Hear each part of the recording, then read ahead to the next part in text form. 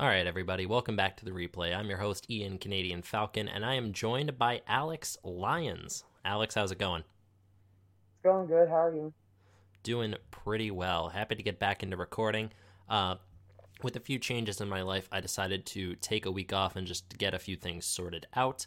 I am back to recording. This is recording one of two for the day. I've got to go back and record another recap episode after this. So we're going to do this similar to what I did, I believe, last week or a few weeks prior, where we are going to be starting on the transactions. We're going to be going from November 15th to November 21st, which is today, Saturday, November 21st. Then we're going to be going over the offers reports. We're actually going to do a playoff picture because while things in this league are, I don't want to say locked in, there is a lot of intrigue surrounding the sixth seed in particular. So I just want to go over that, and then we're going to be going over the previews for this week, including a must-win game for both Lions and myself. So I just want to go over the transactions pretty quickly here. So Sunday, November 15th, we have Snuffy the Seal dropping David Johnson and adding Josh Kelly for $1. We have Repeat Season adding Anthony Miller for $1, dropping Mark Ingram. Jack Barr adding DJ Dallas, dropping JD McKissick.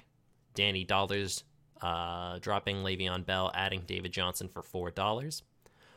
That last transaction was on Wednesday, November 18th. My apologies. I believe that was before, Alex, as you pointed out, that was actually before David Johnson got placed on IR, right? Yeah, I believe so. Yeah, so that was a bit interesting that David Johnson was even dropped before that, but he has since been placed on IR, so that's quite unfortunate. We have just Joshin adding Michael Pittman Jr. for $1 and dropping Cole Beasley. Alex and I were just talking about this before the show. Cole Beasley, not only has he been a very viable fantasy option this year, the wide receiver 22 overall, even if he is on bye, and even if he does not have the best fantasy playoff schedule, I still don't understand why he was dropped. He's performed well. And also, he has Josh Allen too, so which it just doesn't make sense. Yeah, you're missing out on that Josh Allen, Cole Beasley stack. It's pretty questionable in my opinion. The next transaction was TFG dropping the Giants defense for the Chargers defense. He paid $6 for that. Kind of makes sense. Giants defense does get into a much more difficult stretch after this, or after their bye week, rather. Just Joshin dropping Philip Lindsay and adding Dalton Schultz for $1. I think this kind of makes sense, I guess. Philip Lindsay was not really doing a whole lot, so it's a bit disappointing. I dropped Mecole Hardman, who was placed on the COVID list, and added Sammy Watkins for $1. It was always my plan to, once Sammy Watkins came off of IR, to add him back over Mecole Hardman.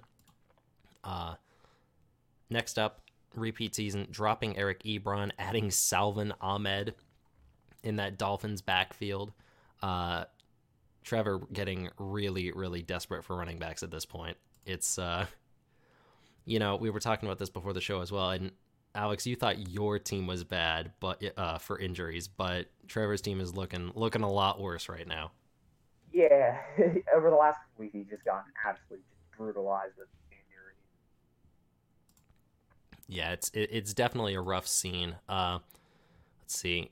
His entire bench is either on bye or injured. It's Joe Mixon, Daniel Jones, Gardner Minshew, Raheem Mostert, Allen Robinson, Wayne Gallman, and Myles Gaskin. So not an easy time for someone who, in the last few episodes, I have said has overcorrected.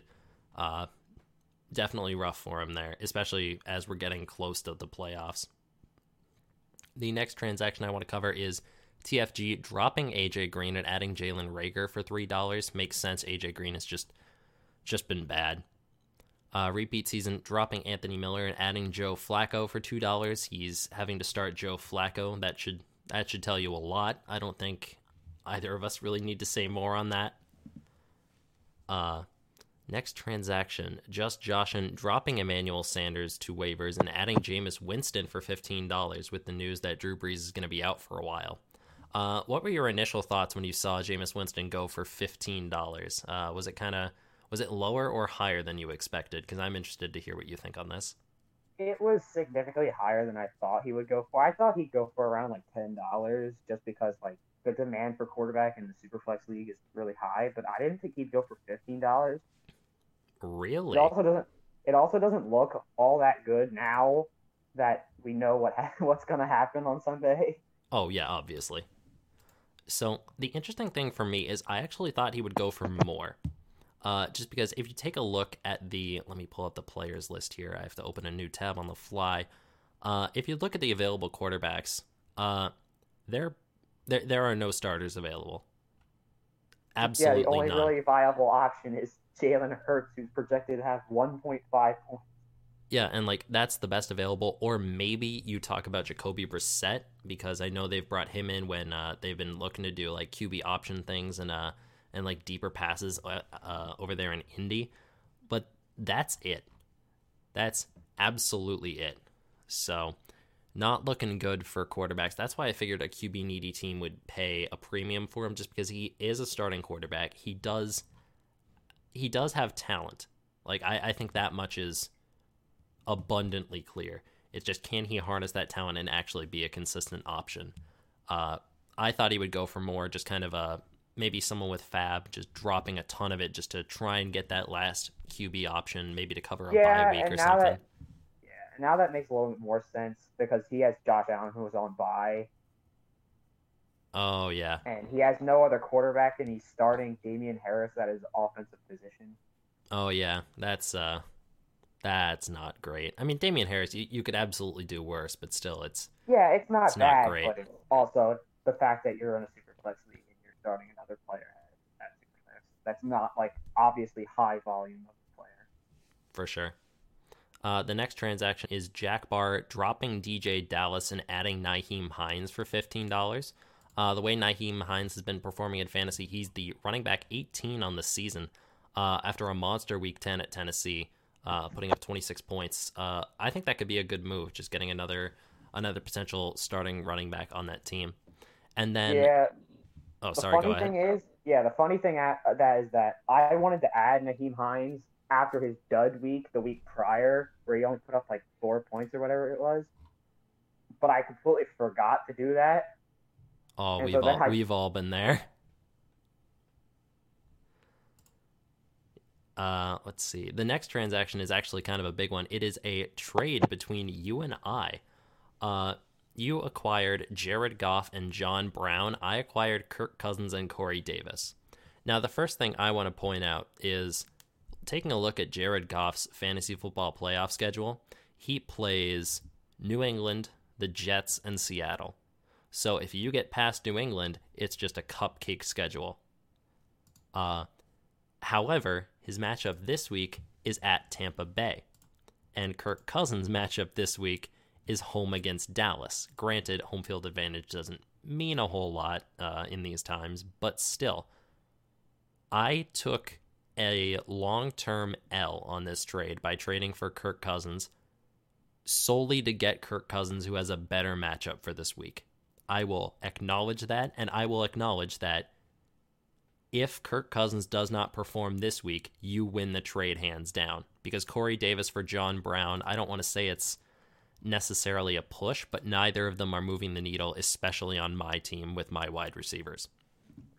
So, yeah, this is a move solely to beat you, which we will get to later on in the episode. But what were your thoughts on trying to make that trade? I was solely making this trade for the fact that Drew Brees got hurt, and I wanted a better option for the playoffs than Kirk Cousins. And I would rather take the less points for Goff this week. I have confidence in the rest of my team that I can pull out the win against you this week, rather than just solely betting on Kirk Cousins putting up 20 plus points, because I've done that before and Kirk Cousins bit me in the ass. That's totally fair.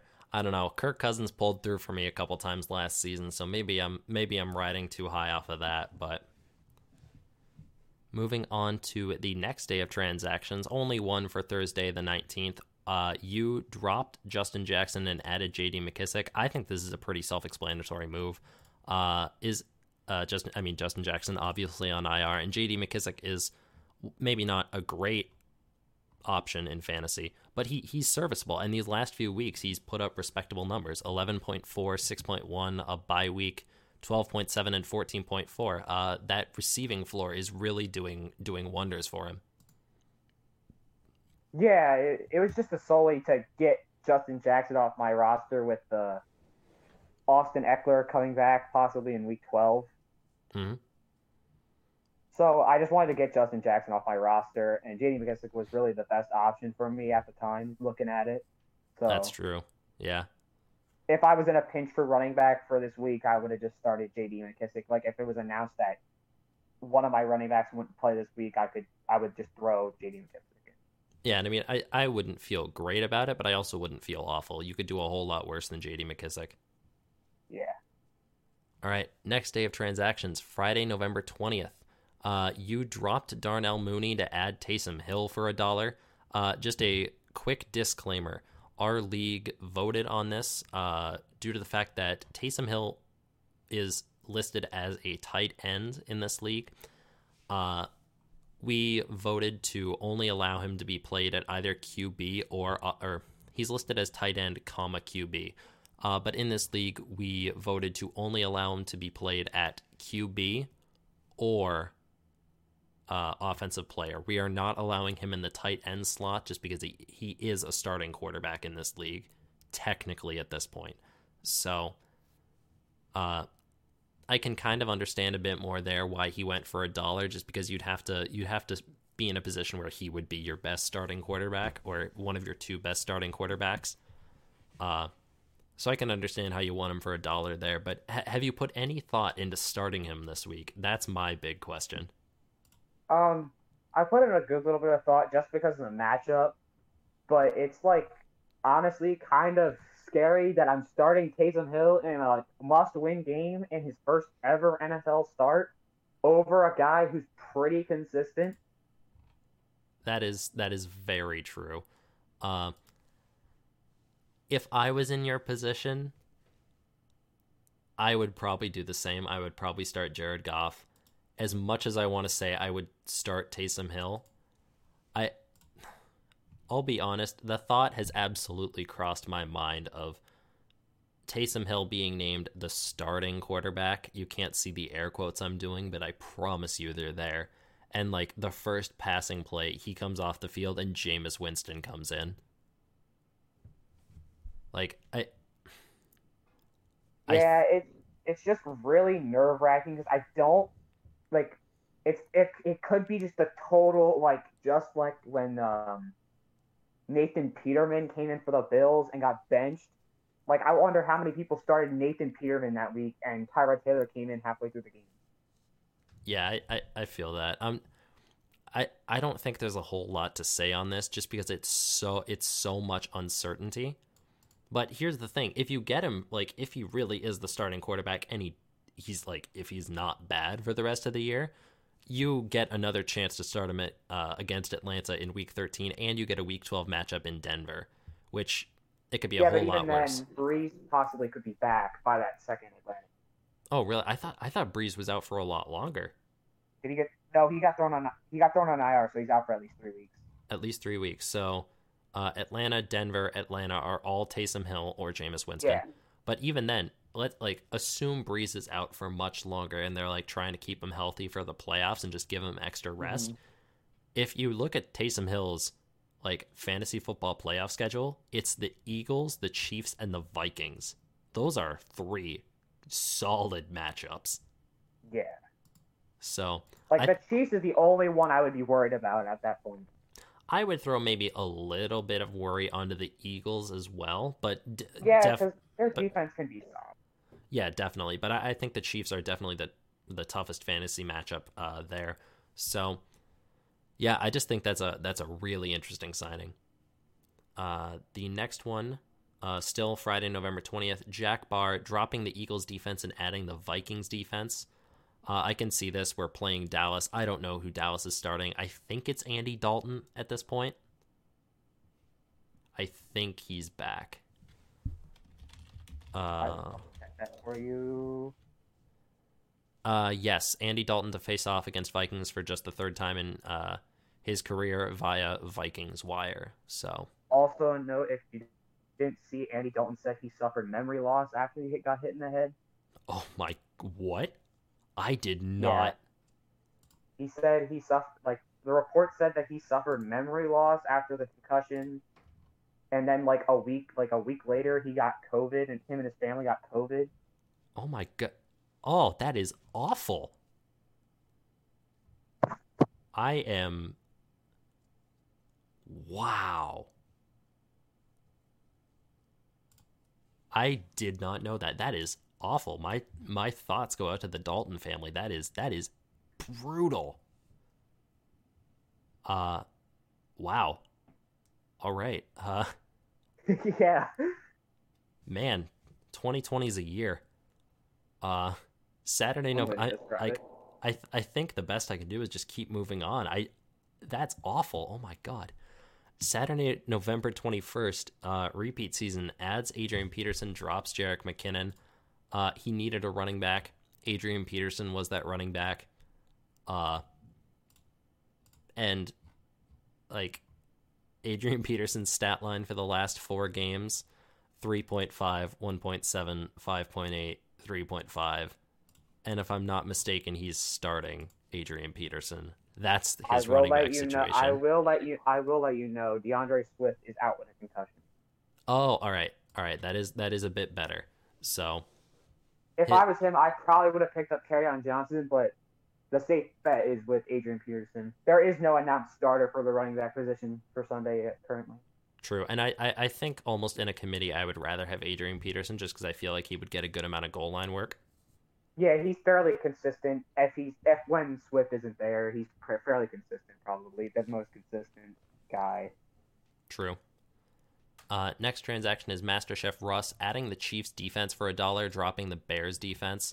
The Bears defense on bye this week, and then a pretty tough offensive or schedule for a defense coming up. The Chiefs defense up against the Raiders is a bit questionable. I did not take a look at the rest of the defenses available. Let me actually just pull that up. I normally don't highlight defenses, but whenever you see something like the Bears defense getting dropped, it is a bit questionable. Okay, yeah, no. Looking at it, that's probably the best option, honestly, unless you really wanted to risk it with the Bengals defense, maybe. That's honestly it. That's one of the few that I would actually start because they play Washington. Or with the Colts, maybe. I mean, maybe. They're the number 1 defense / special teams this year. That is true, and they have been extremely good. I thought about picking them up myself. I'm just a bit too scared of their upcoming. They're one of the few defenses this year that defense / special teams that haven't had negative points. That's true. Their lowest points output was 3. Their highest was 27. But yeah, I just thought that was a bit interesting. So the last 2 transactions for the day, Saturday, November 21st, just Josh and dropping Devin Singletary and adding Brett Ripien, who I believe is starting. No, Drew Lock is starting. They announced that after. Oh, they announced that at 3:00 that Drew Lock was going to play this week. Oh, I gotcha. All right. But dropping Devin Singletary is also a bit interesting. I mean, his production has tapered off, especially in fantasy over the last few weeks. But yeah, I thought that was kind of an interesting move for someone who really went high in a lot of fantasy football drafts. And then the final transaction, Eric Ebron added by Jack Barr, who dropped Jamal Williams. I think this makes sense. Eric Ebron up against Jacksonville should be good. He's the tight end 15. He's had some success this year.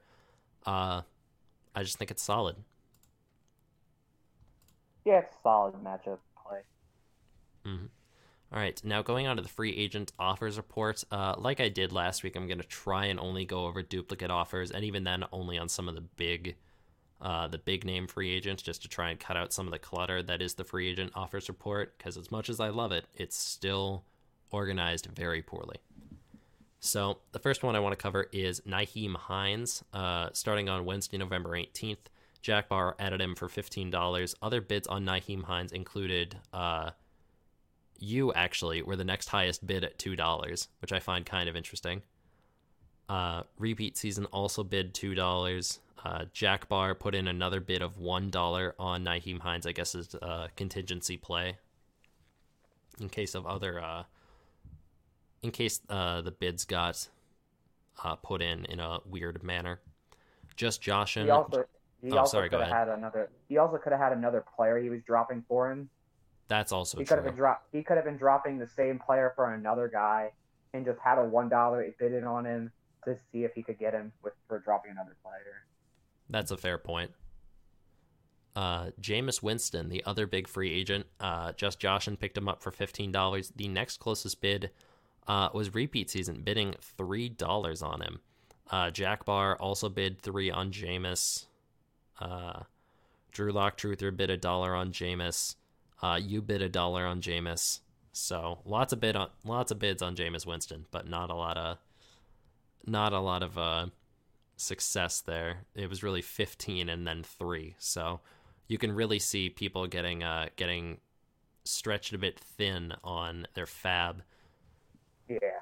I think someone has like $4 left. Let's actually take a look here. So the fab budget. Snuffy the Seal has 49. Drew Lock Truther has 25. Danny Dollars has 29. TFG has 13. I have 16. You have 8. Master Chef Russ has 9. Repeat Season has 3. Just Joshin has 3. And Jack Bar has 31. So I will note TFG's money would be a little higher if he didn't spend $54 on AJ Green. I mean, I kind of am fine with. I don't want to say I'm fine with that. I could totally see the reasoning behind it, but that was still a ridiculous bid on AJ Green. So I think you said that week that the next highest bid was no one bid on AJ Green. Yeah, it was just AJ Green. So, but I mean, who knows? I've put in some stupid bids before. This is also coming from a person who accidentally spent $35 on AJ. I mean, you did get some good production out of Adrian Peterson, though, so it's not for 3 weeks. I mean, yeah, but that's about $10 a week. It could be worse. Yeah, fair. All right, and those were actually the only duplicate bids, so we are done with the free agency offers report. All right, and now we are moving on to the standings. This is going to be interesting. So the way our league works is we have 2 divisions, East and West. They mean nothing. Those are just the basic names.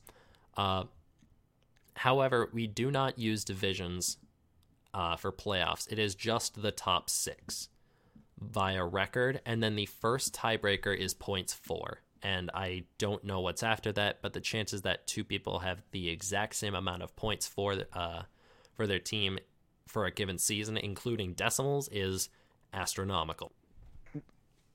So the standings go. Currently at the 1 seed, we have TFG at 10-0.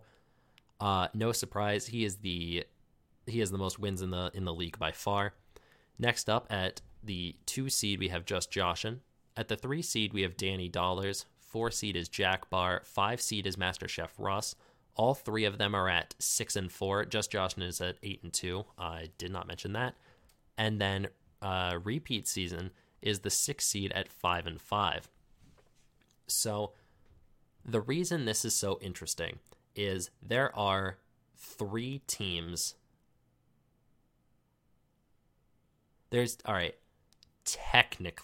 Technically, there are 4 teams that are able to make the playoffs at this point, or 4 people in contention. Drew Lock Truther, as I just noticed, is very technically in contention. He would have to win out and then beat Trevor for points. Yeah, or beat anyone for points. And that's what it would have to be. And considering he has the second fewest points in the league, that's maybe not super likely. So, but the real conversation is between you, me, and Trevor, Repeat Season.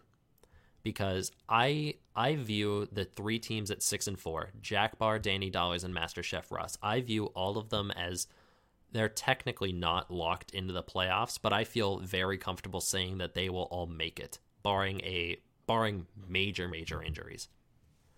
But when you take a look at the 6th seed, the key is that you and I play this week. If I lose, I cannot make the playoffs. If you lose, this becomes incredibly interesting because Trevor is not projected to win this week via ESPN, and I also just do believe that the matchup is in Danny Dollar's favor. Yeah, so let's assume that he loses this week just for speculation. That puts him at 5 hypothetically. Yeah, hypothetically. That puts him at 5-6. If you win this week, you are tied. You lose the tiebreaker on points, but you're tied. If I win this week, I jump up to 4-7.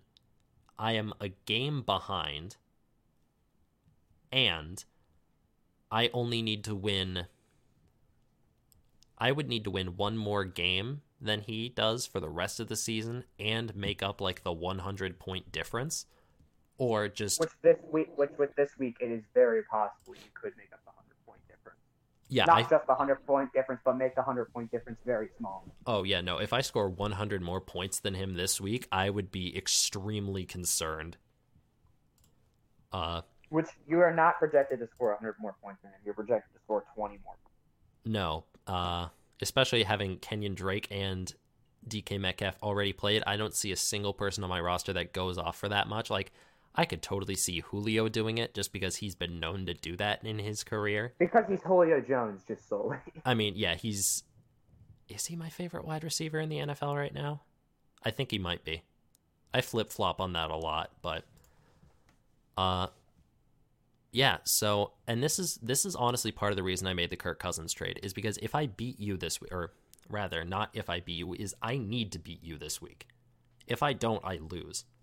And I just did not have enough faith in Jared Goff, especially after the last few weeks of not putting up the best numbers. Granted, he was still good against Seattle. I don't know why I felt like I trusted Kirk Cousins more, because that's just a very dangerous statement to make. But I do. You're a Vikings fan, aren't you? I am. That does not mean I like Kirk Cousins. I was against the contract. I was against the extension. I was not against the signing to begin with. I thought he was an upgrade over the other quarterbacks on the market at the time. So I thought it was a good signing. I just didn't like the contract at all. Fair enough. So yeah, I think I don't think I will make the playoffs. I think, like, just based on the odds of it, it would take a lot. But I do have a chance. And I'm going to do everything I can to make sure that I make the most of this chance. Yeah. So that's enough about it for my end. What about you? What are your thoughts on this? I'm just going to double check something in the league settings, so you can just go ahead and talk. Yeah, like, I'm a little worried with you projected to beat me this week by 10 points, but also I think just ESPN is, like, looking at just the players on the roster and the matchups and projecting that.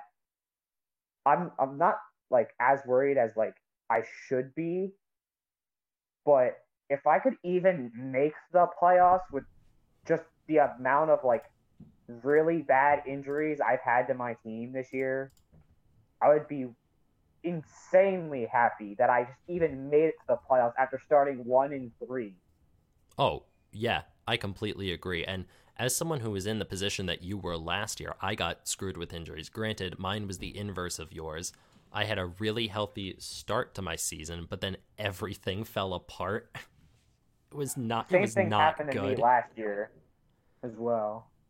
I think I remember, like, the person who single-handedly carried me to the playoffs was Mike Evans, and Yeah, then he got hurt like before the playoffs, and I still won a first round game. I don't know how, but that's beside the point. Like, if you make the playoffs, I can see your team making noise just because you have a good team. I did not have a good team. And the fact that Austin Eckler is getting healthy, that shores up your running back group, and then you're looking at Kareem Hunt, Austin Eckler, and then my receivers, just looking at them fantasy point wise, they're all solid. They're all better than solid. Like, you have I'm not sure where I come down on T. Higgins as a fantasy football wide receiver, other than he's very good. Like, if you asked me to rank him in the top X, I don't think I could give you a number for that. I just know he's good, and I know I'm still upset I didn't get him even after 10 weeks. Funny thing is, I've said this multiple times in the league chat, I was actually thinking, like, the first 2 or 3 weeks, I was thinking about dropping T. Higgins for some other players. I was praying you would. I saw that in the league chat, and I'm like, please, please, please, please, please, please, please. But I've just stashed him on the bottom of my roster, even with all the injuries I've had to my running backs and just in general. I just stashed him there, and now he's my flex player because I have Calvin Ridley, Cooper Kupp, and A.J. Brown. True. You've also made some good trades to acquire, specifically Calvin Ridley, just to really shore up that wide receiver core. It's always good to get to trade for a top 10 fantasy football wide receiver. And he's only, what is he now, wide receiver 6 or something like that? He's wide receiver 9. Wide receiver 9. He's wide receiver 9 only because he got hurt, was out for half the game against Carolina, and then missed all of week 9, and then had a bye week 10. Mm-hmm. I would like to take a moment to just give a little bit of a reminder to anyone in the league who listens to this. Our trade deadline is November 25th at 11 a.m. Central. Just a heads up. So if there's any last minute trades you're trying to hammer out, I would recommend you do that now. I almost made the mistake last year of not knowing when it was and banking on selling high and then not getting to take advantage of that. Thankfully, I made that choice. I made my decision a bit sooner and did get things figured out. But let's see. I am just trying to take a look at this. All right. The other segment that I want to do is there anything else you want to add on to the playoff race for the 6th seed? Just because I feel like we're both in agreement that the 3, 4, and 5 are pretty much locked in. Only that if Trevor's team was not as banged up as it is, I would have no question saying that he would win out and make the playoffs at the 6th seed for sure. Oh, absolutely. Yeah, I the fact that I went from being happy to play spoiler to believing I could actually make the playoffs and make noise, because I think my team is good enough to make noise in the playoffs. I think almost everybody's team in the league is. Yeah, your team made an incredible comeback after starting what? Like, you started 1-6, and then have won the 2 of the last 3 games you've played. Wait, no way! Did I actually start 1-6? Yeah, you lost 4 in a row, then won week 5, then lost week 6 and 7. Oh, heck yeah. I mean, I knew I had more wins later on in the season. I just didn't think I started 1-6. Yeah, and the funny thing is that you beat Danny Dollars, who was nervous all week the week that he was playing me, and I was telling him the entire time that he was 100% going to beat me, and he was like, Canada beat me, and I was 100% sure that I was going to beat him. All right, that was also the God week from my team, where, I mean, it's whatever it happens when you start Ryan Fitzpatrick. Things just have a way of working themselves out. That was also the Brandon Cooks breakout week, so I'm fine with that. But the last thing that I want to touch on is I do want to go over that Zeke trade one more time. So I was looking at this right before I started the show. So I traded Zeke to MasterChef Russ. Zeke is currently the RB7. I also traded him Robert Woods. I do not have the details on the Robert Woods trade, so I'm not going to be able to include what he got in return for Robert Woods in his in his rankings, but Robert Woods is currently the wide receiver 19 on Danny Dollars. So T.Y. Hilton was in there too, but he's a throwaway, and I'm not going to include him in this trade for the purposes of my point. But I traded away right now who he got for Robert Woods.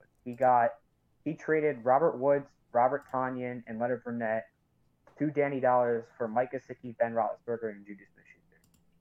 All right, so Big Ben's the QB 10, Mike Gesicki's the tight end 17, and then Juju, you said? Yeah. All right, he traded Juju. This is going to be a rabbit hole that I cannot find the bottom of, so I'm just going to cut it off there. Just cut it off. But in return, I got back Miles Sanders, the running back 26, with injuries. Like he was out week 1, he was out week 7, 8, and then bye week 9. Antonio Gibson, the running back 11, and DK Metcalf, the current wide receiver 1. Granted, he does have the benefit of playing an extra week, and those 12 points that he did get did put him above a few other names on this list. So if he did not play this week, he would have had 150.1 points, putting him at the wide receiver 5 behind Stephon Diggs, Tyreek Hill, Tyler Lockett, and Devontae Adams. So all in all, I still think for trading away Zeke, which I thought at the time was going to be a total L. It was a desperation trade, if anything. I think it worked out extremely well for me, which is something I never thought I'd say. It kind of saved your season. Despite you being 3-7, it gave you a chance to be in the situation where you're at right now. Simply because DK is a monster. And that's what gives me hope for the next 2 weeks, is his matchups are Philadelphia and the Giants. And if I make the playoffs somehow, some way, his first 2 matchups are the Jets and Washington. That's great. Granted, he has to go up against Jalen Ramsey again in the championship round, but I kind of don't expect to make it that far. But if I were to, that would be disappointing. But yeah, I just wanted to go over that because it's one of the very interesting instances of a trade that was viewed in the very beginning as a win-win, or as a loss for me. And then I came around to thinking of it as a win-win, where I got depth, which I desperately needed. And, shoot, I'm blanking. MasterChef Russ got an upgrade to me winning the trade. It shows that fantasy football is really fluid, and being able to adjust and make those changes is extremely important. So, with all that being said, I think it is finally time to start going over the games for this week. And as per usual, the game that we start with is my game, Team Canada versus you, What's in Your Wallet. Oh my god, I just got that. How did it take me this long? Oh my god. What, like 4 weeks? At first, I don't know why. I thought it was something like Watchin' Your Wallet, but What's in Your Wallet, and now it's What's on Your Wallet, like capital one. As much as I love puns, that's bad. Blame my dad for that one. I mean, it's a great pun. Anyway, I'm projecting to start Matthew Stafford, Miles Sanders, Antonio Gibson, Julio, Brandon Cooks, DK Metcalf, Darren Waller, Kenyon Drake, Kirk Cousins, and the Washington defense. And you're projecting to start Deshaun Watson, Kareem Hunt, Kalen Ballage, AJ Brown, Cooper Kupp, T. Higgins, TJ Hawkinson, Calvin Ridley, Jared Goff, and the Ravens defense. I am projected to win 142 to 132, but I think this game is going to be much closer than that. I think it's also projecting your points on top of Metcalf and Drake already playing and having good weeks, just solely for the fact that Drake outperformed at his projection. True. I think overall it comes out to about a wash. Let's see. Yeah, it's about, let's see, 25.9 versus 26.1. So even if it's counting the points they actually scored, that's only 0.2 more. So it's like if it was, it doesn't really matter if it was projections or actual score. It's going to be very close. Are there any players you want to highlight on your roster for this matchup that you think could really just provide you the edge? Probably Kalen Balazs versus the Jets. I can see that. Or T. Higgins versus Washington. I think T. Higgins versus Washington is the big one in my eyes. I think he could really, really go on above and beyond this week. And I know this is going to make me sound like a homer, but Hawkinson, just for the sole fact that Galladay is not playing and he's actually healthy this week. That's true. Tight end 3 after all. He's tight end 3 after putting up, 2 points last week? 2 points last week, being injured another week. Yeah. So, I think those are some good choices. As for me, the player I actually really want to highlight is, all right, besides Kirk Cousins, because I already kind of highlighted that. I do want to shine a little bit of a spotlight on Julio Jones, which sounds weird because he's Julio Jones. But I just think that he's been really good since coming back from injury. His lowest points since doing that is 13.7. Granted, he is going up against a New Orleans defense that is, it's not bad, but it's also not awful. Or it's not bad, better as of late. Yeah, it's been a lot better as of late. I just think if he goes off, I think this could really shut the game in my favor. Miles Sanders is a player I'm almost a little bit worried about, just because I don't know. Defensive line is so good. Yeah, and there's something about it where it's like I almost get the feeling it's going to be one of those weeks where I'm not going to be super happy. But yeah, that's really about it. I think both of us are starting our quote unquote best lineups. There's no one I would change on either side here. The only exception I would make is Taysom Hill. If you really just wanted to, like, the thing is, if you won while starting Taysom Hill, like, that's just dunking on your opponent to the extreme. I will say this. He was rostered in only, what number is that?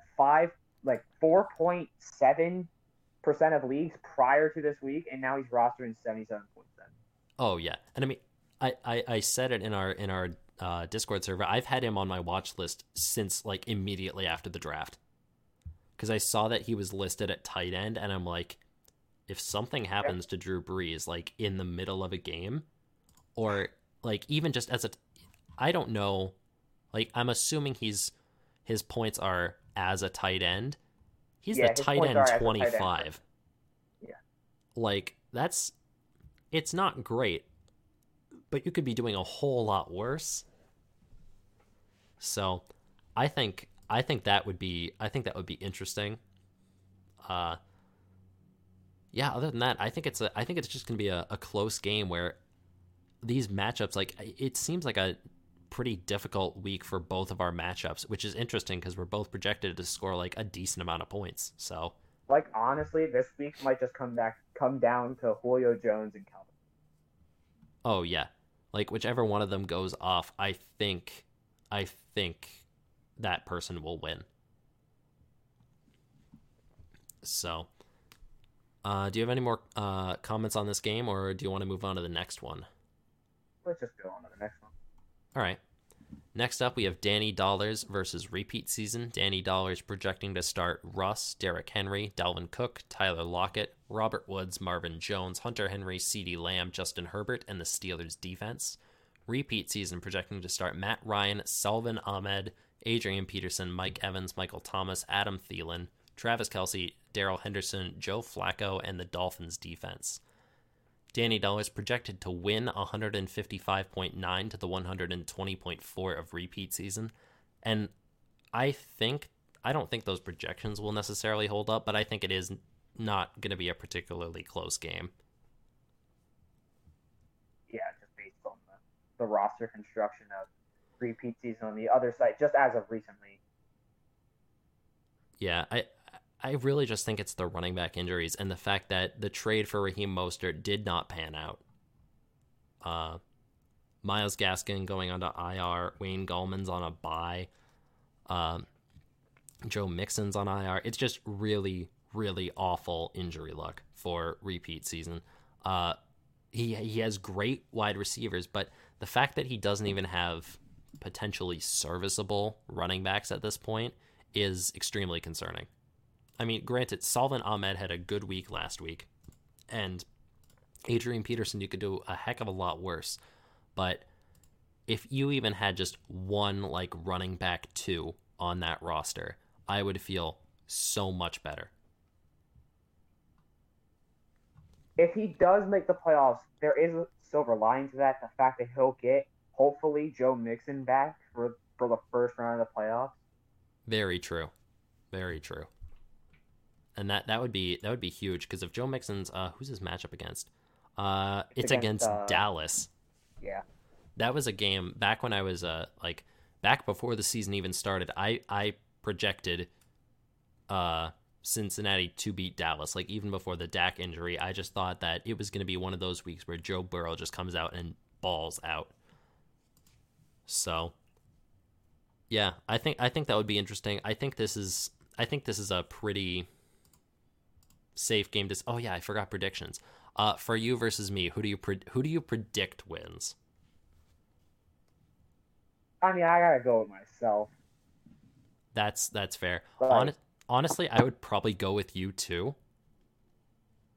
Like I think you'll win. I think it'll be close. I just feel like you have. Yeah, I'm not saying I'm gonna win by like 30 points. Like I think it will come down to like Monday night. Like what does Goff do on Monday night?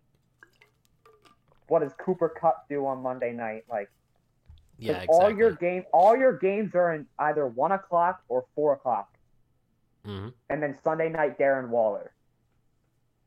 Yep, it's gonna be interesting. I think.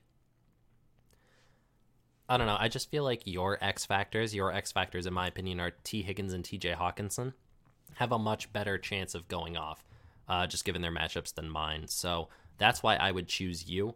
I still do have faith for me, but we're gonna have to see. And then I think we both agree Danny Dollars beats repeat season. Yeah, I think Trevor can make it look a little better just solely for the fact that Peterson. I don't know if he's going to be the starting running back on Sunday, for the fact that Peterson plays Carolina, and Carolina is currently the 4th worst run game in the entire NFL. Did I got that correct? I think so. Yeah. All right. Moving on to the next game. We have Jack Barr versus Drew Lock Truther. Jack Barr projected to win 144.9 to Drew Lock Truther's 125.3. Jack Barr projecting to start Patrick Mahomes, Aaron Jones, Nyheim Hines, Tyreek Hill, Keenan Allen, Justin Jefferson, Gronk, Chase Claypool, Tom Brady, and the Vikings defense. Drew Lock Truther projecting to start Tua, Nick Chubb, Duke Johnson, Travis Fulgham, Devontae Parker, Curtis Samuel, Jonnu Smith, Josh Jacobs, Derek Carr, and the Packers defense. I think this is probably Jack Barr's game. I know the Raiders did a great job against Patrick Mahomes the last time they played. I don't think they can do it again. I think there's a lot of upside on this team. Honestly, the thing that could really do it for me is the Gronk and Tom Brady stack against the Rams. I think there's a little bit of potential for a really big game from them there. I think this game will be a little bit closer than the projection is saying. Oh, I completely agree. I think the Chubb upside and the Cam Newton upside against Houston. Oh, you think he'll slide Cam Newton in over Tua or Derek Carr? He's starting Newton currently. Oh, really? Oh, I have to update that then. Let me just refresh my page. Unless my page isn't updated. Nope, you're right. He's starting. I apologize though. Let me just double check and make sure that no other big changes were made. Nope, none in either our game or the Danny Dollar's game. So my apologies for that. Drew Lock Truther's new roster or new projected starting lineup is Cam Newton, Nick Chubb, Duke Johnson, Travis Fulgham, Devontae Parker, Curtis Samuel, Jonnu Smith, Josh Jacobs, Tua, and the Packers defense. So really the only change there being Derek Carr for Cam Newton. I think it's honestly the better. He's just playing the matchup for this, and I honestly think I would rather go with Cam over Derek Carr just for the fact that Cam is playing Houston. That's fair. I personally would go Derek Carr. And Houston's defense, I think, is like bottom 3 in the NFL. And yeah, they are not good. And I would arguably say it's just as bad as the Jets defense. And Cam put up 24 points against the Jets. I do not have a strong feeling on that statement. I could be persuaded one way or the other. It's a bad defense. Like obviously it's a super high risk play. Oh yeah. Because you're going against the consistency of Derek Carr, who's obviously last week 7 points, but consistent 15 points per game every single week besides last week. Yeah, for sure. I personally would go with Derek Carr. Granted, I'm much more of a consistency person than a big risk person. I see myself doing that in a lot of.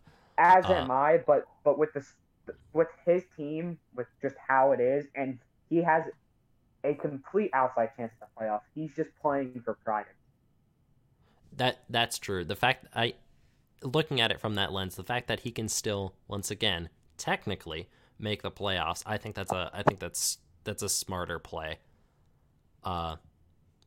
Just because if Cam gives you the more upside, that's what you got to do. As for Jack Barr, I still think this is just one of the best teams in the league. He's not even fully healthy. He's missing Chris Carson.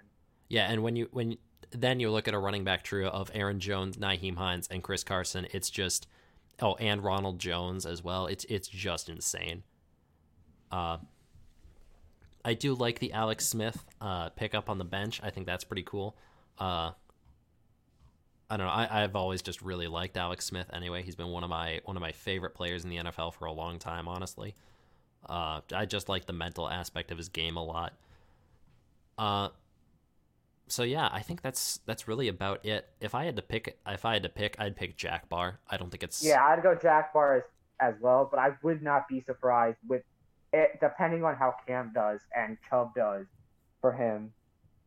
I would not be surprised to see Drew Lock Truther sneak one out against Jack Barr. I agree. I think if Jack Barr wins, I think it will be, like, honestly, depending on what happens with Cam Newton, I think safe to say no matter what Nick Chubb does, if Cam Newton flops, it will be a much bigger win for Jack Barr. 100%. Because if Carr puts up 15 points and Cam puts up 7. True, and it's not even just like, oh, Cam, like, obviously if Cam scores less points, I just think, like, if Cam scores less points, Drew Lock Truther will have a lower point total, of course, but I just think Cam's disaster scenario actually has, in my opinion, a much lower floor than Carr's disaster scenario. Just because for Carr, they have the ability to say, all right, Derek, you're not doing great this game. Let's just give the ball to Josh Jacobs like 40 times. Josh Jacobs as well. And it works. Yeah. So that's kind of my thought. Granted, it probably wouldn't work against the Chiefs. He also is going against the top. He's also going against the last time Carr played Kansas City. He put up almost 30 points. That is true. That was his best week of the year. So, yeah, I think we're both in agreement there. And then we have the battle of something that's kind of a bit interesting at this point. Is TFG versus Snuffy the Seal, the undefeated team versus the team without a win. the defeated. Yeah, basically. TFG is projected to lose 114.6 to the 120.4 of Snuffy the Seal. However, that is because TFG currently does not have another running back in his running back slot, and he actually doesn't have another healthy running back on the roster that's not on bye this week. Or hurt. True. That is interesting. Okay. I'm intrigued. I am very intrigued. Snuffy also does not have a defense. Oh, that's another good point.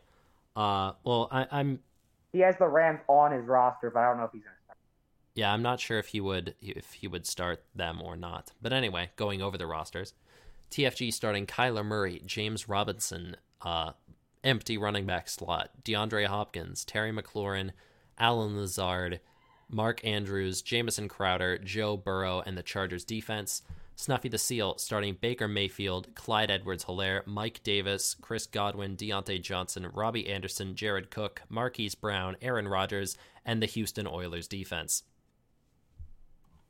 What? I mean, the Houston Oilers don't exist, and neither does a defense in his slot, so that's what I was going for. I think TFG wins this game. I mean, I don't even think that's a thing that you should hesitate to say. With him being 10-0 going up against the 0-10 team. That's true. But now, I don't know what he's going to do at running back. That is the big question. Like, currently the best running back on the market projected by ESPN is Rex Burkhead. Oh, no. No. And then the next one's Matt Breida. Like, honestly, he might just pick back up Kerryon Johnson. Oh, really?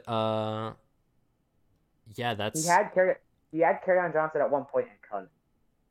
That's probably what I would do. Like, maybe Lev Bell, potentially. But with Helaire starting? I mean, wouldn't. Yeah. Tony Pollard. There's not a lot. That's the same thing as Lev Bell. Yeah, there's, like, you're getting into backup running backs at this point. It is not looking good. So that's why I was almost a little bit hesitant, just because missing a defense versus missing a running back, obviously it leans in, like, the person who's missing the running back hurts more. But looking at Snuffy the Seal's team, Clyde Edwards-Helaire, if they get out to an early lead and start to decide, like, all right, we're just gonna get this game over with, Clyde Edwards-Helaire could be more useful. Baker Mayfield versus Philadelphia could be an actually good play this week. Chris Godwin versus the Rams, if you match up Jalen Ramsey on Mike Evans, which you might have to do just because of the size profile, just because Mike Evans is so big, and I mean Mike Evans is one of the players that I think could really bust the game open for the Bucks. So matching Jalen Ramsey up against him could be good. Chris Godwin is the other person he would go against, but even still, you're leaving Antonio Brown open at that point. Deontay Johnson at Jacksonville has some upside. Robbie Anderson and Mike Davis at Detroit also do have a little bit of upside as well. Same with Jared Cook versus Atlanta. Like, it would be... I mean, like, how funny would it be if the 0-10 team gets the 10-0 team their first one? Oh my God. Because no one's been able to beat him. Did he beat Snuffy the Seal early this year? I would assume so. Because they're in the same division. He beat him week 2. Yeah.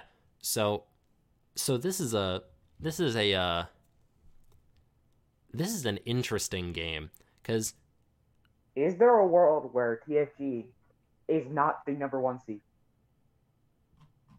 Because he plays just Josh in the last week of the season. Then yes. TFG would have to... He would have to lose this week and the week after against Trevor, and then he would play just Johnson for the 1 seed. And Josh Johnson would obviously have to win that. Yeah, but I think it's also a big... no, Josh Johnson would actually have to win out, I think, just because he's about 100 points behind TFG. So while he could make up some of that, it's still not easy. So I think the easiest route is winning out, but we'll have to see on that. So, yeah, I will pick TFG to win. But Honestly, it's a coin flip for me. And it's weird to say that with how good TFG's roster has been this year. this is the weirdest screen I am looking at. Like, both teams are missing a player. One team's 10-0, one team's 0-10, but the 0-10 team actually might have better matchups. Honestly, I think TFG's best option for running back is to try and trade for someone. That's a I might not be so sure. Actually, wait a minute. I think you might be right. It's either that or he does have two defenses on his roster. I know he really likes the Bucks defense, but I think it's time to drop one. Honestly, Well, he picked the Chargers this week because they're playing. I mean, yeah, I think you do at this point have to pick one and pick up a running back though, just because looking at the rest of his roster, there's not a whole lot of people that I would really look at dropping. Like, you can't drop CMC, you can't drop Diggs, you can't drop Swift, Montgomery, even Shepard and Rager. I think both have decent upside. So yeah, just for the fact that his wide receiver room isn't that crazy deep, I would not like first instantly think to drop one of those two. yeah, exactly. So I think it's going to be very, very interesting. I still do project him to win just because I do think he has an avenue to get a running back, whether that be via trade or via picking up Rex Burkhead. via free agency. I just think he does get the win this week. I would not be surprised if Snuffy the CO wins. That might be the first time I've said that all season. I apologize if that's true, but yeah, this could be the upset of the year if it goes through. Totally hinges on what he does at running back. Very true. And then moving on to the last game, we have MasterChef Russ versus Just Joshin. MasterChef Russ projected to win 134.4 to the 123 of Just Joshin. MasterChef Russ projecting to start Lamar, James Conner, Zeke, Amari Cooper, DJ Moore, Juju, Hayden Hurst, Will Fuller, and Big Ben. His defense slot is empty, but he does have the Chiefs defense on the bench. Just Joshin projecting to start Tannehill, Kamara, Todd Gurley, Devontae Adams, DJ Chark, Tyler Boyd, Dalton Schultz, Melvin Gordon, Damian Harris, and the Titans defense. I think this is a bit of a rough week for Just Joshin with Josh Allen on bye. I think it's very rough. Not to mention Jameis Winston not being the starter, Brett Ripien not being the starter. His two pickups for potential starting quarterbacks were both foiled. You can't blame him for trying. Oh, you absolutely cannot. So going into today, everyone thought Brett Ripien was going to start this week versus Miami. Yeah, it's just not. It's just not good. Granted, he is 8-2. He is locked into the playoffs. Like, there is no world where he does not make the playoffs, just because the current highest wins outside of the playoffs is you with 4. You're 4-6, and you can't, like, he can't lose enough games to make up that difference. So it doesn't really matter a whole lot. For a first round bye, it would be crucial. I don't think he's in any real danger of losing that unless he goes like 0-3. But with Josh Allen and Alvin Kamara, I highly doubt that. So if I had to pick, I would probably pick MasterChef Russ.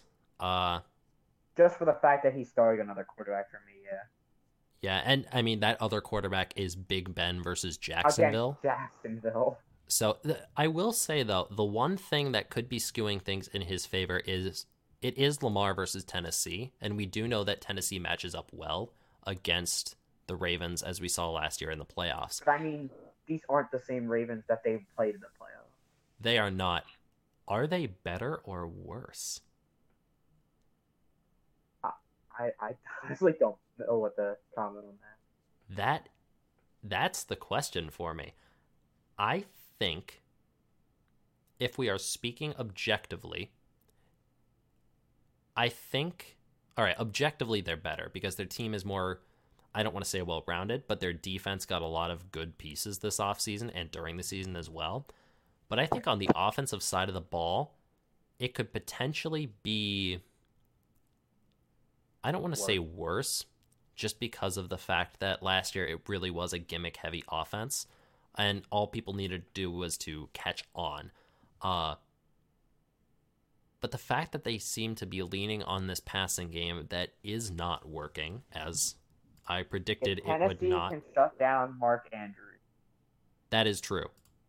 And I think if you're talking about controlling, like if the Ravens are going to pass, if you're going to talk about like, or maybe try some more read option stuff, if you're talking about an edge player that really can focus on stopping the run and do a lot in the run game, Jadeveon Clowney is near the top of that list. I will stop you there. Jadeveon Clowney just got put on IR today. Oh, really? Oh, all right. I needed to look at more football news today because I am way behind. Okay, so I would like to retract that statement. Jadeveon Clowney cannot do that if he's on IR. But even still, they didn't have him last year, and it was fine. I think there is some potential for a dud game from Lamar. Would I project that? Probably not, but it's there. Let's see. Other than that, yeah. Oh, Juju at Jacksonville as well. I think that's another good James matchup. Conner at Jacksonville. Oh wow, just Steelers go up early. Whole Conner Steelers just starts offense, running all over them. Yeah. Honestly, I think Will Fuller against New England is probably a really underrated matchup. Oh, I would completely agree. Because just for the fact that New England is 6th against quarterback this year. I don't know what they're against wide receiver currently, but yeah. Will Fuller or Brandon Cooks, because, I mean, they're kind of the same player. Yeah. I mean, Will Fuller obviously does almost everything better. Yeah, the Patriots are 14th against wide receivers this year, but all right. I mean, Will Fuller has a chance to bust open any play. Oh, yeah. And Gilmore has not been necessarily Stephon Gilmore of last year this year. Oh no. And I don't think he was ever like I don't think it was ever truly like an elite like maybe not elite guarding against some of the fastest wide receivers. Like he obviously could, but if he gets beat, I don't think he has the speed to really, or like the same speed as some of the very fast receivers. Has not just been a deep threat this year. Oh no, he's more of an actual wide receiver. He has expanded his game a ton, and kind of like Robbie Anderson. Yeah, absolutely. They have been two of the big breakouts this year, in my opinion. I mean, people already respected Will Fuller, but I think this year he's just been not only better, healthy. He's just been healthy. I don't even want to say better because I feel like a lot of people knew this is what Will Fuller could be, but he was just never healthy. Last year I had the Watson and Will Fuller stat, and it just only hinged on the fact can Will Fuller stay healthy. Mm-hmm. And obviously he couldn't. Yeah. So, I think this is a matchup that MasterChef Russ probably wins.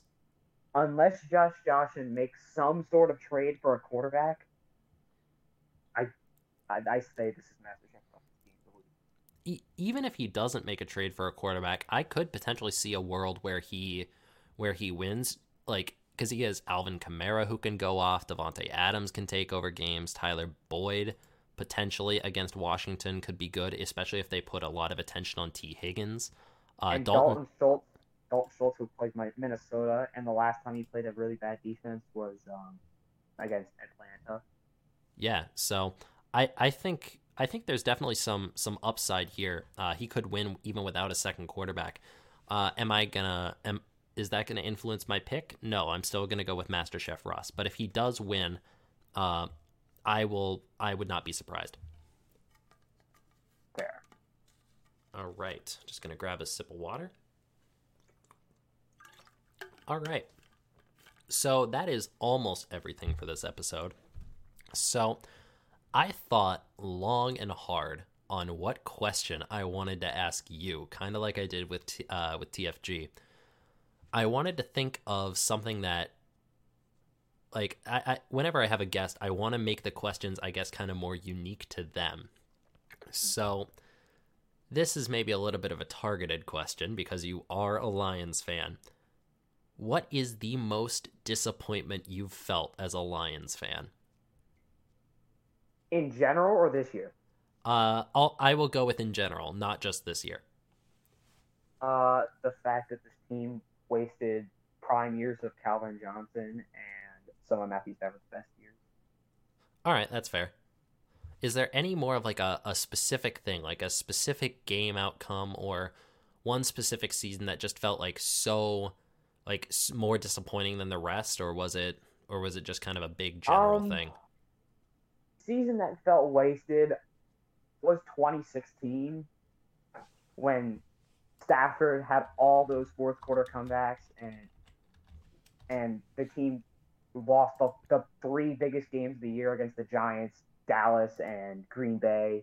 They could have beat Green Bay to win the division, but Stafford, ironically, just like he has this week, had torn finger ligaments in his throwing hand. Yep. And he was the sole reason the team was even competing for a playoff spot at that point. Because at that point, that team was not good at all. The defense was still bad. And Marvin Jones and Golden Tate were nothing before they went with Matthew Stafford. That's fair. So, and it just felt for the fact that Stafford did everything he could. He literally tore his hand to try and get that team to the playoffs. I was gonna say I get that feeling, but I actually don't as a Vikings fan. My disappointment is actually, it's on a different level. And my disappointment, it's maybe not as objective as yours, where like anybody would feel disappointment after seeing that season play out the way that it did. For me, my biggest source of disappointment as a Vikings fan has actually been this year. You can say what you want about the like losing to Philadelphia like 38-7 or whatever it was. The Christian Ponder years. I mean, okay, thankfully, through some miracle, that was before I got really into football. So as disappointing as those were, they're not as ingrained into my mind. But the reason I'm so disappointed in this year is we had the tank. We had it. We had it in our grasp and we failed. Because what are the chances we make the playoffs now? Very low. So we're going to get some like late teens, like mid to late teens pick, like probably maybe 16 or something like that, like the last pick that you could possibly get before making the playoffs. And just an honorable mention is selecting Mike Hughes over Will Hernandez when everybody and their mother knew we needed offensive line help. But just for this year, I've said this before. I'm no expert in NFL contracts. I don't pretend to be. I wish I could learn more, but I just don't. I guess I need to look more into the resources on that. But I pose this question to you. If we trade down, I might have asked you this earlier when we were scheduling for the podcast. Say, hypothetically, Minnesota ends up with like the 7th pick. Purely hypothetical, I know, but roll with me here. And Indianapolis ends up with like the 18th pick. If you are Minnesota, do you trade 7, Kirk Cousins, and a 3rd round pick to Indianapolis for 18 before the draft? Because I do 100% of the time. Trying to look at it from a non-Lions fan perspective here. If you need a bit of time, to think over it, I can actually go a bit deeper into this scenario. The only way I trade 7 is if, obviously, Indianapolis takes the entire cap hit from Kirk Cousins. Yes, that is the contingency. It's like that's the only reason it's done. I should have clarified that. But yes, that I'm assuming that happens. Because there's no way I trade the number 7 to then take the hit on Kirk Cousins. Oh, exactly. Yeah. Then I would just trade Kirk for a third round pick. Yeah, like a maybe he could get a second, but Kirk though is only signed through this not this year, but he signed up until 2022. All right. He would be a free agent in 2023, and he obviously has a fully guaranteed contract. Yeah, I would probably do that just to get rid of that contract. Exactly. And then, because whether Chris Gillen wants to admit it or not, the only way this team can get back to competing for playoffs consistently, like competing for the division with the Packers and competing for the Super Bowl, is if they rebuild. You can't just do more. This is the exact reason why the Lions have not made the playoffs, not been a true Super Bowl contender, just for the fact that they have not done a true hard reset of this and just tried to reboot it every single. You cannot try and reboot this. You do not have the cap space to try and reboot it. You cannot just hinge on trying to build throughout the draft, because I haven't followed the Vikings draft picks too well this year, but I don't know how that's clearly this team is not all that good. I don't know how they've worked out. Besides Justin Jefferson, I don't know how the rest of their picks have worked out. They've been. I know they drafted Gladney and Dantzler. They actually haven't been awful. Like, obviously rookie cornerbacks in Mike Zimmer's scheme are gonna get just that's a learning curve and a half right there. But we've gotten some good contributions and some key plays from especially some of our lower draft picks, which has been really nice to see. So I don't actually hate it. I think it was a solid class, definitely buoyed by Justin Jefferson. But yeah, I think in general, the Vikings, especially some of their earlier round picks, I think have been off, like excluding Justin Jefferson, obviously, but have been off for a little bit. And by a little bit, I mean, like, I did not like the Mike Hughes pick. I thought we needed offensive linemen. I was fine with the Garrett Bradbury pick. I would have preferred. He's actually been good. I mean, yeah, he's actually been very good. But I think I'm trying to remember. I think Philadelphia. I think we took Bradbury over. Let's see. Yes, we took Garrett Bradbury over Andre Dillard. That was something I did not think we should have done. Obviously, we ended up with Brian O'Neill in that draft as well. I think he was one of our picks there. Let me just double check. No, he was the year before. My bad. But yeah, I think I still thought another tackle might have been good, just because I'm also out on Riley Reef. So you did take Bradbury over Caleb McGarry. I am happy we have Bradbury, just because our other option at that point was Pat Elflein, and Elflein is not. Yeah, he's not even on the roster anymore. Oh shit! We finally cut him. No way. I think the Jets picked him up. Yes. Oh, he's not on the team anymore. Thank God. That happened like 2 weeks ago. I don't know how you didn't realize. I don't know either. Oh, all right. That makes me feel good. But who does that mean you guys are starting? Oh, you don't want to know. Yeah, I really don't. Well, too bad you're finding out anyway. What does our lad say? It's actually, I take it back. We're starting Ezra Cleveland at right guard. That is one of our guard spots. Yeah, he's solid. Like, I mean, he's a rookie, isn't he not? Yeah, and I feel like he's been all right. He hasn't been spectacular, but he hasn't been bad.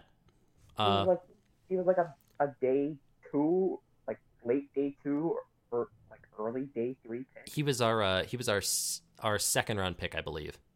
Oh, okay. Yeah, so I mean totally fine with that. Yeah. And then our other guard spot is the one that I don't like, and honestly, I might actually take Pat Elflein over him. Dakota Dozier. Oh, not Drew Simia? No, Drew Samia is on the he's on the COVID list. Oh, yeah, that's right. I forgot about that. Yeah, so our other guard spot is a nightmare. And that's one of the reasons I could potentially even see in that scenario I posed to you. I could see the Vikings trading down just because picking up a guard in like the later half of the first round and then going into this next season, because obviously you're not going to get a stud rookie quarterback. You're not going to get Fields or Lawrence. I have not heard much on Lance. I have heard Zach Wilson has been good. He could be the other option. But potentially going into this next season with, if you take a guard, maybe someone like a Jameis Winston almost, I think it would like give Jameis Winston a 1 year, $20 million contract and see how it goes. A 1 year, $20 million contract? He's making like 10 million, like divided by that less. Like, look, you're gonna need to. I feel like you might need to pry him away as a starter. I'm not sure. That is if he does, because he went to New Orleans to learn. He didn't go to start. He went to learn. Exactly. So I think he's probably going to want to be a starter after this stint learning. So that's why I think you would need to pay him. You would need to pay him a good amount of money. I'm just not sure which other teams in the NFL would be there for a market for him. I mean, if you're looking to like rebuild, why? Like, I mean, obviously look for like a veteran guy who you can get for like who's like, I wouldn't say is Nick Foles, but like is like around that. Like Alex Smith potentially. Yeah, I don't think he's a free agent. I don't think he is either. If you can get a guy that's around what Alex Smith is being for Washington, and then pick up a flyer guy on Mitch Trubisky, Marcus Mariota, something like that, and just roll out there with whatever. I mean, that is probably a better way to rebuild. The way I look at it is this team is technically, because of all the stuff we've done for Kirk Cousins, it's technically built to win now. If you bring in Jameis Winston after his eye surgery, after spending a year learning from Drew Brees in New Orleans, you could make the case that it is a potential with big air quotes win now move because of the fact that it's a 1 year deal. So no matter what, after this year, he's gone if it goes poorly. But you either find out that Jameis Winston has learned a lot and can actually reach the potential he had coming out of the draft, which was very high, or let's also say the offense is not the pure issue here. Oh, good Lord, no.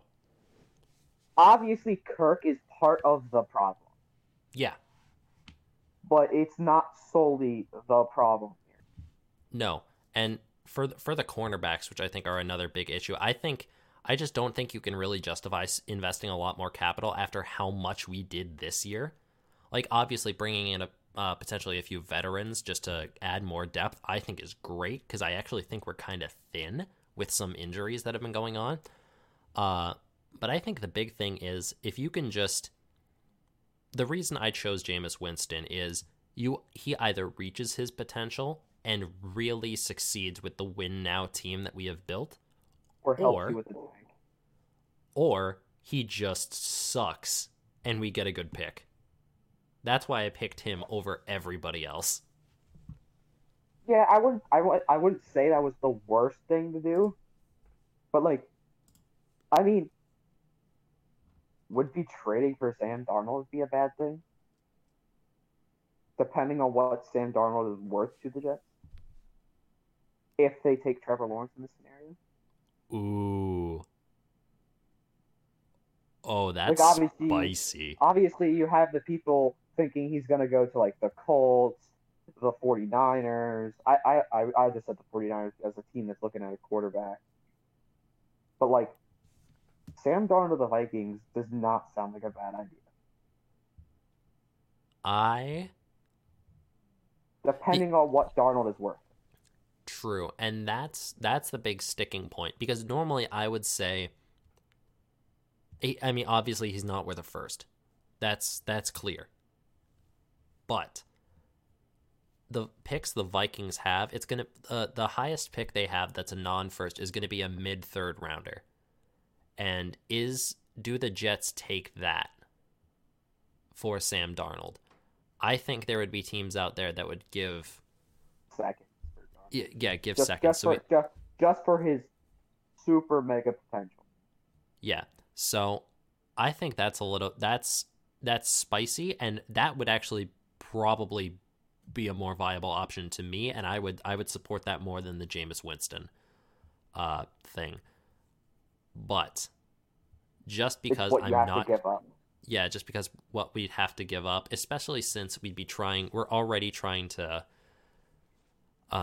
rebuild, and yeah, I think it would be rough, especially since we'd already have to give up one of those third round picks to move Kirk Cousins in that scenario. So, and for people wondering, I decided to attach a third round pick to Kirk Cousins because obviously we have no seconds because of the Yannick Ngakoue trade, but I view this in a similar situation to the Brock Osweiler scenario, where Kirk Cousins is obviously better than Brock Osweiler. Nobody's questioning that. His contract, however, is, I would say, infinitely worse. Because Brock Osweiler, sure, $72 million total, like half guaranteed. That's not good. But that averages to $18 million a year. Like, in the grand scheme of things, like, that's the Mike Glennon contract. That's the Sam Bradford to Arizona contract. They're bad contracts, yeah, but it wasn't it wasn't the most catastrophic contract in NFL history. Yeah, and this wasn't like Cleveland just ended up cutting Osweiler. Yeah, because they took whatever was remaining of his guarantees and just said, "Take your money and go."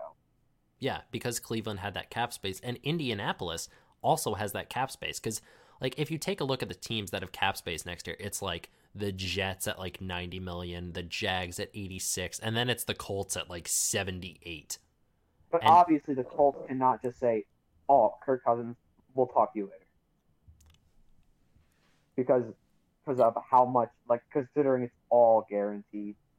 True. They could maybe work something out where it's like, we will pay you your guarantees as if you were on our roster, but we're just... Well, that's how it works anyway. They'll cut in and they'll have to pay all the guaranteed. But, like, no, but I'm saying, like, at each year as it goes, like, pay them the 45 mil, whatever. They could theoretically do that. And honestly, if they traded up to, like... I mean, at that point, you just keep them on the roster. But if they did trade up to 7, what's stopping them from taking, like, a... I mean, maybe this is a bit high for Zach Wilson, but... like a Zach Wilson, a Trey Lance, and just using them as the quarterback of the future. That would actually be a really good move. I think it's a little bit low for Zach Wilson at this point. Really? How much he's getting talked of.